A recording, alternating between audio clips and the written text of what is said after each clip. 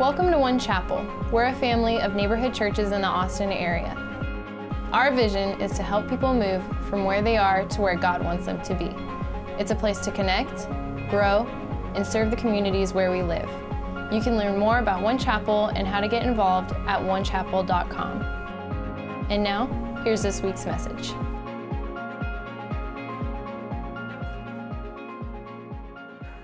Wow, so awkward and so awesome.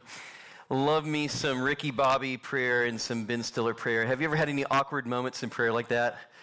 Well, we're doing a series on how to pray, a simple guide for normal people. You know, it's so funny as I was watching that, I'm thinking, so many people think prayer is something that it really is not. It is certainly not poem writing.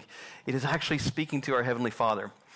It's so much more simpler than what we realize. Hey, if you didn't get message notes when you came in, ushers are going to come forward. If you could just raise your hand up in the air and they will get those to you so you can follow along as we go through today.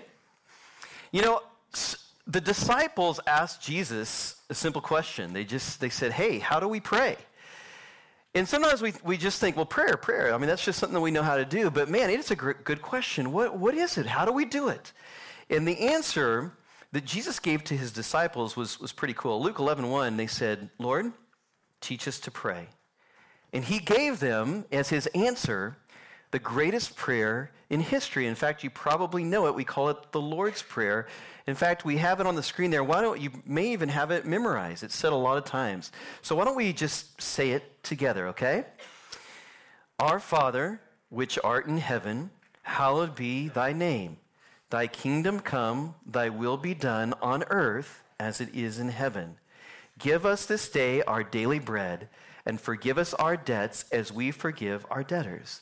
And lead us not into temptation, but deliver us from evil. For thine is the kingdom, and the power, and the glory forever. Amen. You know, that was a great teaching tool, and you know how I know? Because that prayer said so many years ago is still being said today. And those disciples who it was taught to went on to be really some of the greatest prayers of all time. In fact, their prayers shook buildings. Their prayers opened jail cells. Their prayers prayed over handkerchiefs that were passed out and given to people that were sick and they were healed. Their prayers changed the culture, and their prayers through the power of God are really the reason why we are all sitting here today. But I'm sure it took them a little bit of time to get where they needed to be in prayer. And we're looking at this book written by Pete Greig that's How to Pray, a Simple Guide for Normal People. And in it, there is this acronym for the word pray, and we're talking about it. And so pray, P is to pause, that's to stop. R is to rejoice. Rejoice, Heavenly Father who is loving, who loves you, but not only loves you, he likes you. The A is ask, because we do need to humble ourselves and learn how to ask. And then the Y is yield. Yield to God. Why? Because his ways are much better, and he wants us to know his ways. And hopefully as we do this series, for some of you, like Ben Stiller needs to have prayer demystified, okay? He needs to realize that it's a lot more simpler than what he thinks. I mean, I guess you can rhyme your prayer. That's great, but you don't have to. God's not interested in your poetic meter. He's interested in you, okay? And if you've been praying maybe your whole life or for a long time, maybe for you will begin to grow and go deeper. And all of us, we want to have our lives redefined, renewed, and reinvigorated, our relationship with God to be renewed. So here's what we're going to do. Today, we're going to talk about the P in that first acronym there, and that is to pause. You see what I did there? I paused. For real, I paused. It was kind of awkward, wasn't it? We don't like silence. We don't like the pause. In fact, we would love to have the gaps filled up. I would love to have all the gaps filled up because it's just more comfortable. But you know what? We need to learn in prayer and in life how to pause. Well, in case you haven't figured it out already, this is the year 2020. It is the future. And we've come a long ways. And if you haven't figured this out, and I know you know it, is life is fast. Life is rapid. Life is busy. In fact, we live at an unreasonably controlled pace. We are infatuated with doing so much. And to prove it, we have high stress, we have lots of anxiety, and a lot of people are really down, and a lot of people are depressed. In fact, I think it's like this. It's like we are on a gerbil wheel of life. You know the gerbil wheel, the gerbil gets on there and he just runs. He's going nowhere, absolutely nowhere, but he is running his little legs off as fast as he can. He is the fastest person going nowhere. And honestly, I think that is exactly the way that it is with us. In fact, there's even a name for that gerbil wheel of life. It's called the hedonistic treadmill. There's actually a name for it. And I hate to say it, but if we're not careful, we can get on that and we can find it very hard to pause. Now, why does this happen? Why does it happen? Well, I have a little illustration that's very, very simple that I think kind of describes it in some way. I have something here in my pocket that you're very, very familiar with. In fact, you all have one of them as well. It's called a smartphone, okay? They've been around a long time, and this is an iPhone XR, and it does amazing, amazing things. I mean, the amount of technology and the things that I can do in a day from this phone are pretty incredible. I can order my food, I can check my schedule, I can, do anything I can do, I can pretty much do from this phone. And one of the most amazing things is the wonderful thing in the back, the camera. And there you see it. And I was really excited. I got this last summer.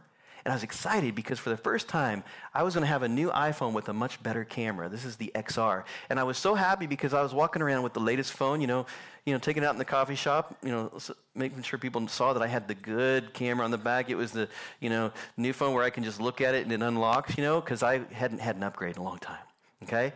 And I was real happy for about 3 months. You know why? Because then another one came out. And the other one came out, had a bigger, better, faster camera than this one. In fact, some of you may have it. It's got, you see this one little thing? It has 2 of them on there. I mean, it's crazy. I mean, it's like bigger, better, faster, stronger. And suddenly I had this anxiety like, I've got to somehow improve to get that. It's just crazy how that works. And then 5 years from now, they'll have one that has cameras all over the back of it, I'm sure. I mean, cameras everywhere. Be able to blink your eye and take a picture or something like that. It'll happen, I'm sure. Okay? We progress fast. Now, a little funny thing I happen to have in here, the very first iPhone that I ever bought, okay? And this is wild to look at this, okay? This is the very first iPhone. This is the original iPhone, okay? Just a little over 10 years old. Look how thick it is.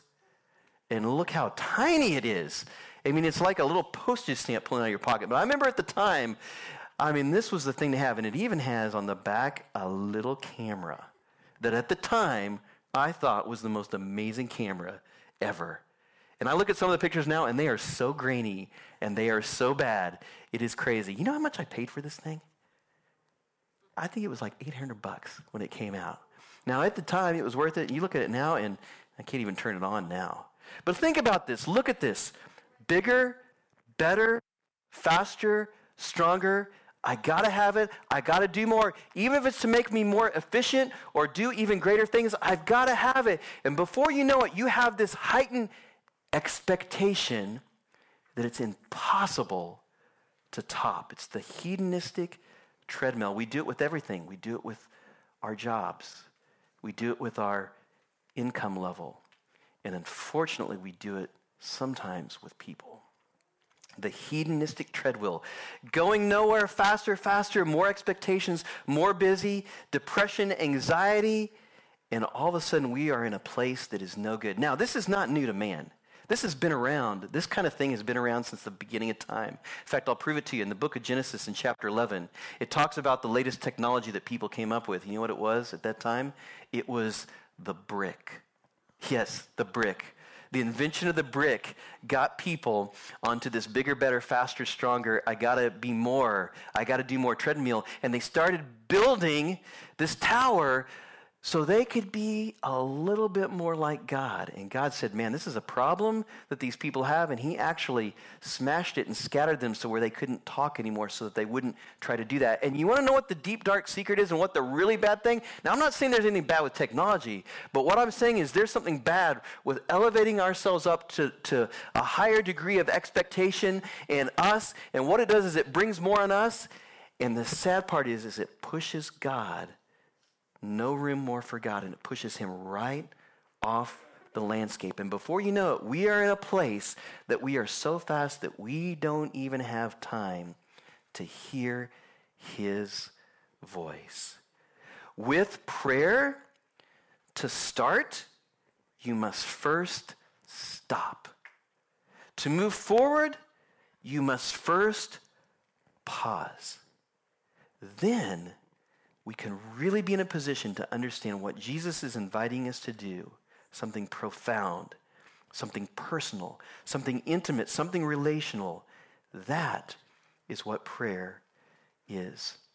Blaise Pascal said it this way: all of humanity's problems stem from man's inability to sit quietly in a room alone. And I would add to that, to sit quietly in a room alone with God. Psalm 37:7 says it this way, and this is where we're going to park. It says, be still before the Lord and wait patiently for him.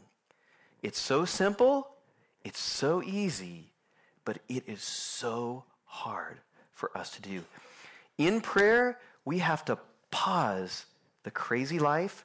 We've got to stop the wheel, stop the treadmill, put down our agenda, put down our list, stop speaking at God, and focus on who he is. You see, you understand our relationship with God is not about a do, it's about a who. Be still before the Lord and wait patiently for him. So I'm going to give you 3 things that are very, very simple that we got to do to be still, okay? And you can write them in there in your notes. The first one is we need to just stop.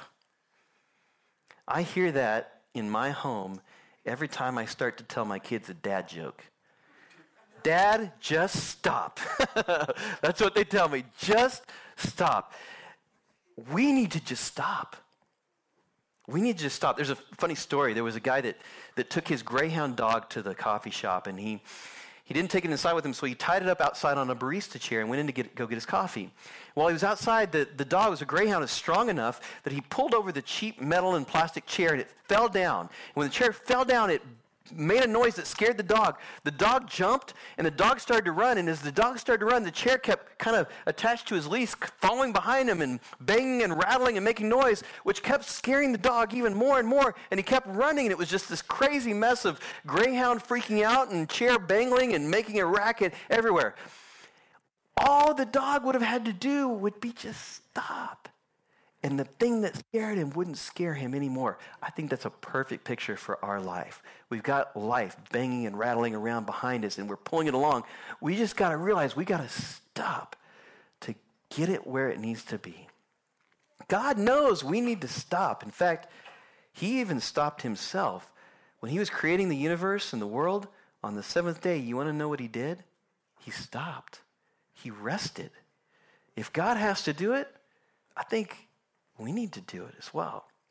When we stop, it recenters our priorities on God, reminding us that he is in control and we are not. Psalm 46:10. Be still and know that I am God. In the Psalms, the word Selah is used over 71 times. And that word is actually used to mean pause. It's pausing for music, like in a musical sense, but it also means to pause so that you can ponder and actually consider the words that are being said. We need to learn how to stop. We need to learn how to have the gaps. A couple years ago, I was on a road trip with my father. And we were going on Interstate 70 from Kansas City all the way to Ohio. Interstate 70, major interstate highway, goes through St. Louis, goes through Indianapolis, all the way to Columbus, Ohio. And we were on there, and I was getting kind of tired, so I said, hey, Dad, would you mind driving for a little bit? He's like, no problem. So I get in the passenger seat, and I start to take a nap, and we're just about to St. Louis. He drives, I fall asleep. I wake up sometime later, and now remember, Interstate 70, big major highway. I wake up, I start looking around, and I'm like, this is a 2-lane highway that we're on. And there's cornfields on either side of the road, and here's a town with some grain silos, and then we come to a four-way stop at an intersection. I'm like, boy, this is not the I-70 I remember. And I'm like, Dad, where are we at? This doesn't look like Interstate 70. And he's like, yeah, I think we're a little bit off, but I think if I go a little further, I'm going to find this one road that goes to the right. I mean, he's just smiling. And I'm thinking, Dad, no, this is not right. So I get my phone out and I look, and we are like 200 miles off course. We are somewhere in northern Illinois going through some farm town I've never even heard of. And I'm like, Dad, we need to stop. And he's like, no, I think it's just right up here. I'm going to keep, I'm like, Dad, stop. Just stop. Guys, you can get off course so easy in your life. The noise, the rattling, the stuff that you're carrying, sometimes we just need to stop. When we pray, we need to stop. Okay, so not only do we need to stop, but the next thing we got to do is we need to stop. And once we're stopped, we need to learn how to be quiet. Be quiet. Have you ever known somebody that liked to talk a lot? Raise your hand if you know somebody that liked to talk. Do you have somebody like that in your life? Okay, a lot of us. If you're not raising your hand, I hate to tell you this, but you might be the person that talks too much. I'm just saying. Everybody's got somebody that talks too much. Man, there was one time, Karen and I, this was years ago, right after we got married, we went on a mission trip to Saltillo, Mexico. We went down there with some folks from our church, and on the way back, we met some missionaries there. And they asked us if we could drive their Volkswagen bus back to East Texas. And now Volkswagen bus, you probably know what that is. That is standard issue for hippies in the 60s. That is a little Volkswagen bus. And so we drove that a long ways. And it was Karen and I, it was one of our youth kids, and it was this lady that I didn't know very well from our church. And I want to tell you something. That lady talked all the way from Saltillo, Mexico to Marshall, Texas. It was crazy. And that Volkswagen bus would not go over 60 miles an hour. I mean, it was crazy. I was wanting to get there as fast as I could, but I couldn't. It was torture. It was painful. Now, I'm pastor, so I got to listen to people, and I got to be nice. Somebody says you got to do that. I wanted to turn out and just tell her, would you be quiet? Would you just shut up? I think we need to be like that before God. We need to be quiet. In fact, Ecclesiastes 3:7 says there's a time to talk, but there's also a time to be quiet. And you know what the problem most of us have in the quietness is that our mind is the thing that keeps talking. The gerbil wheel, the treadmill is going on in your head. Do you ever wish you could just kind of turn your brain off? Like I wish like at the end of the day, your work day, you could just go and just turn off and just kind of vegetate. It's not easy to do. And it just keeps going. And I want to slow it down, but I rebel. And I want to just keep that thing going. Now here's the deal. We understand that when we pray, we're with God. We're in his presence. We need to be with him. Okay, it's very important. And that's important. And, a lot of people kind of have this idea of like, well, God will speak to me whenever I can do whatever steps to get him to come. I can, do whatever, say the right words, get him to come. And I'm going to tell you something. I don't really think it works quite that way. So Psalm 139, verse 7 says this, I can never escape from your spirit. I can never get away from your presence. If I go to heaven, you are there. If I go to the grave, you are there. I could ask the darkness to hide me and the light around me to become night. But even in darkness, I cannot hide from you. To you, the night shines as bright as day. Darkness and light are the same to you. Honestly, I don't think we can get away from God's presence. I think it is everywhere. The problem is we can't quiet our mind to actually understand and listen and hear. In fact, did you know that the Latin word for still is the word vacate? And as you can imagine, it's the same root that we get the word vacation from. Think about that. That makes sense. Whenever you vacate, you vacation, you are trying to get away from the world so that it can be still, so that it can be quiet. Again, we need to do that from our busy world. We need to get away so we can be with God. And we also need to vacate from the idea that we have that somehow we know best. And somehow we can make the decisions that only God knows how to do. We need to be quiet so we can get his stuff. Psalm 131, verse 1 and 2 says this, "My heart is not proud, Lord. My eyes are not haughty. I do not concern myself with great matters or things too wonderful for me, but I have calmed and quieted myself. I am like a weaned child from its mother. Like a weaned child, I am content." We have to learn how to be quiet. So not only do we need to stop, and then once we're stopped, we need to be quiet, but then, and finally we need to wait patiently so that we can hear. We can hear. I think God has a lot to say from us.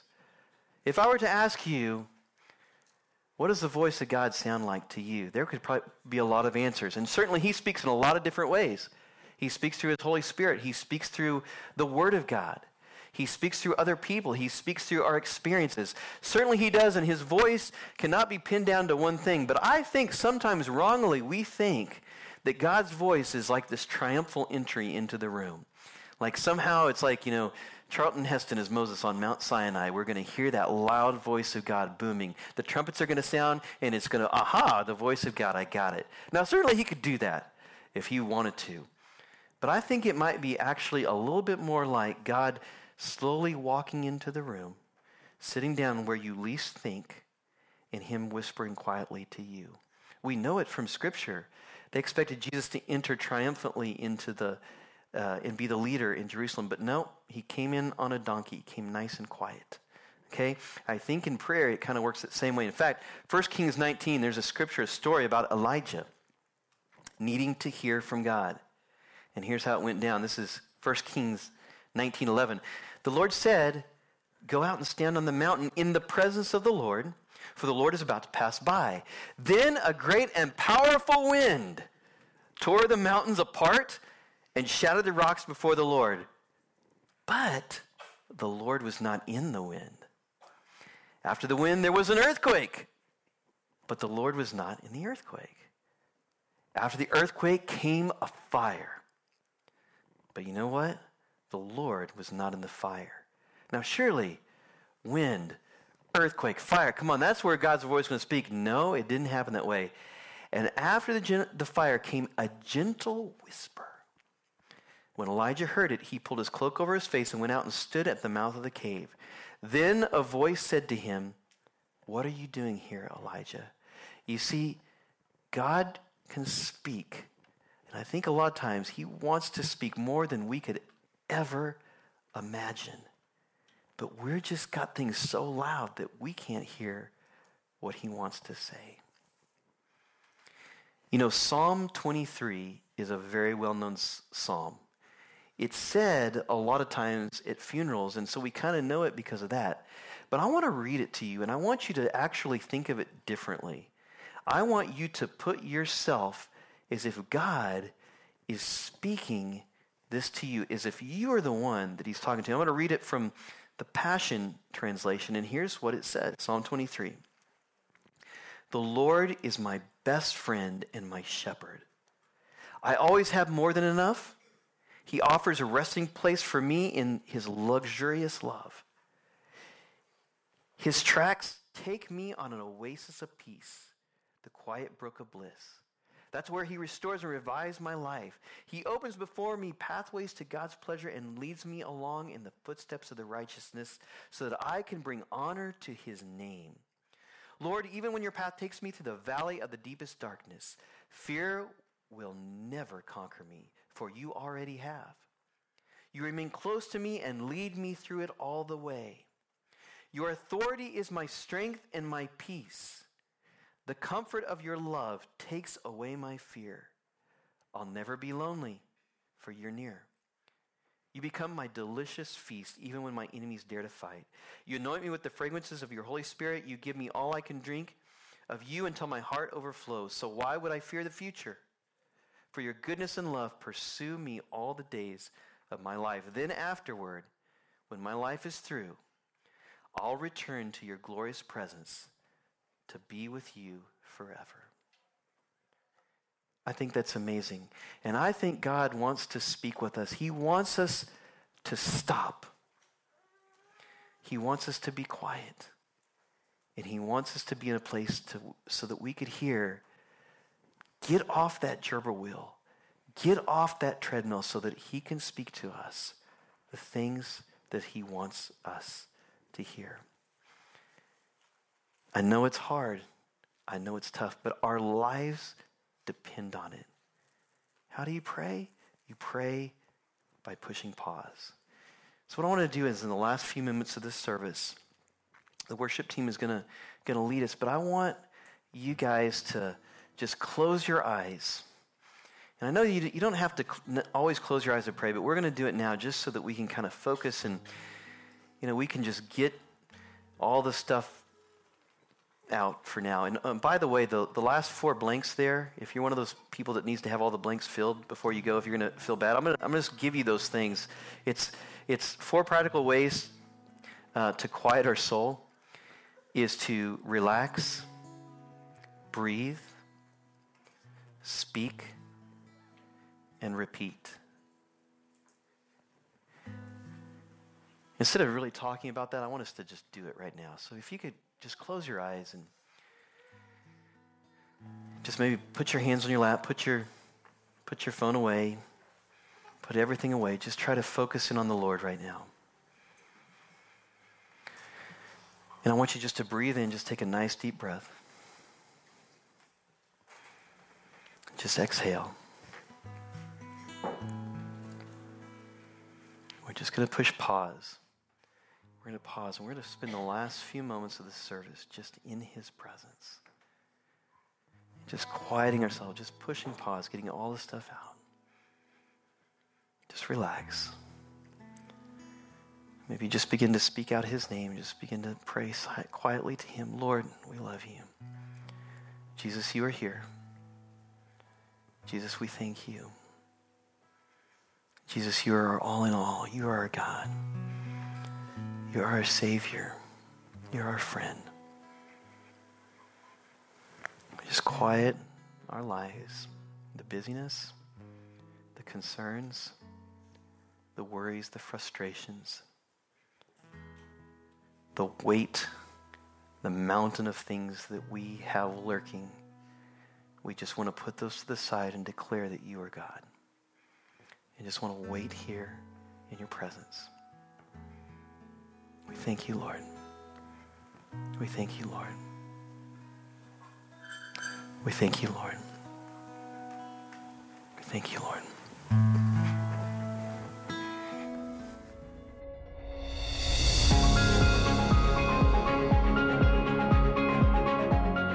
Thanks for joining us today. If God is doing something in your life or you're looking for ways to get connected, you can learn about groups, teams, and more at onechapel.com/welcome. You can subscribe to future messages from One Chapel on your favorite podcast player. And of course, you're always invited to services every Sunday morning at 9 and 11. See you next time.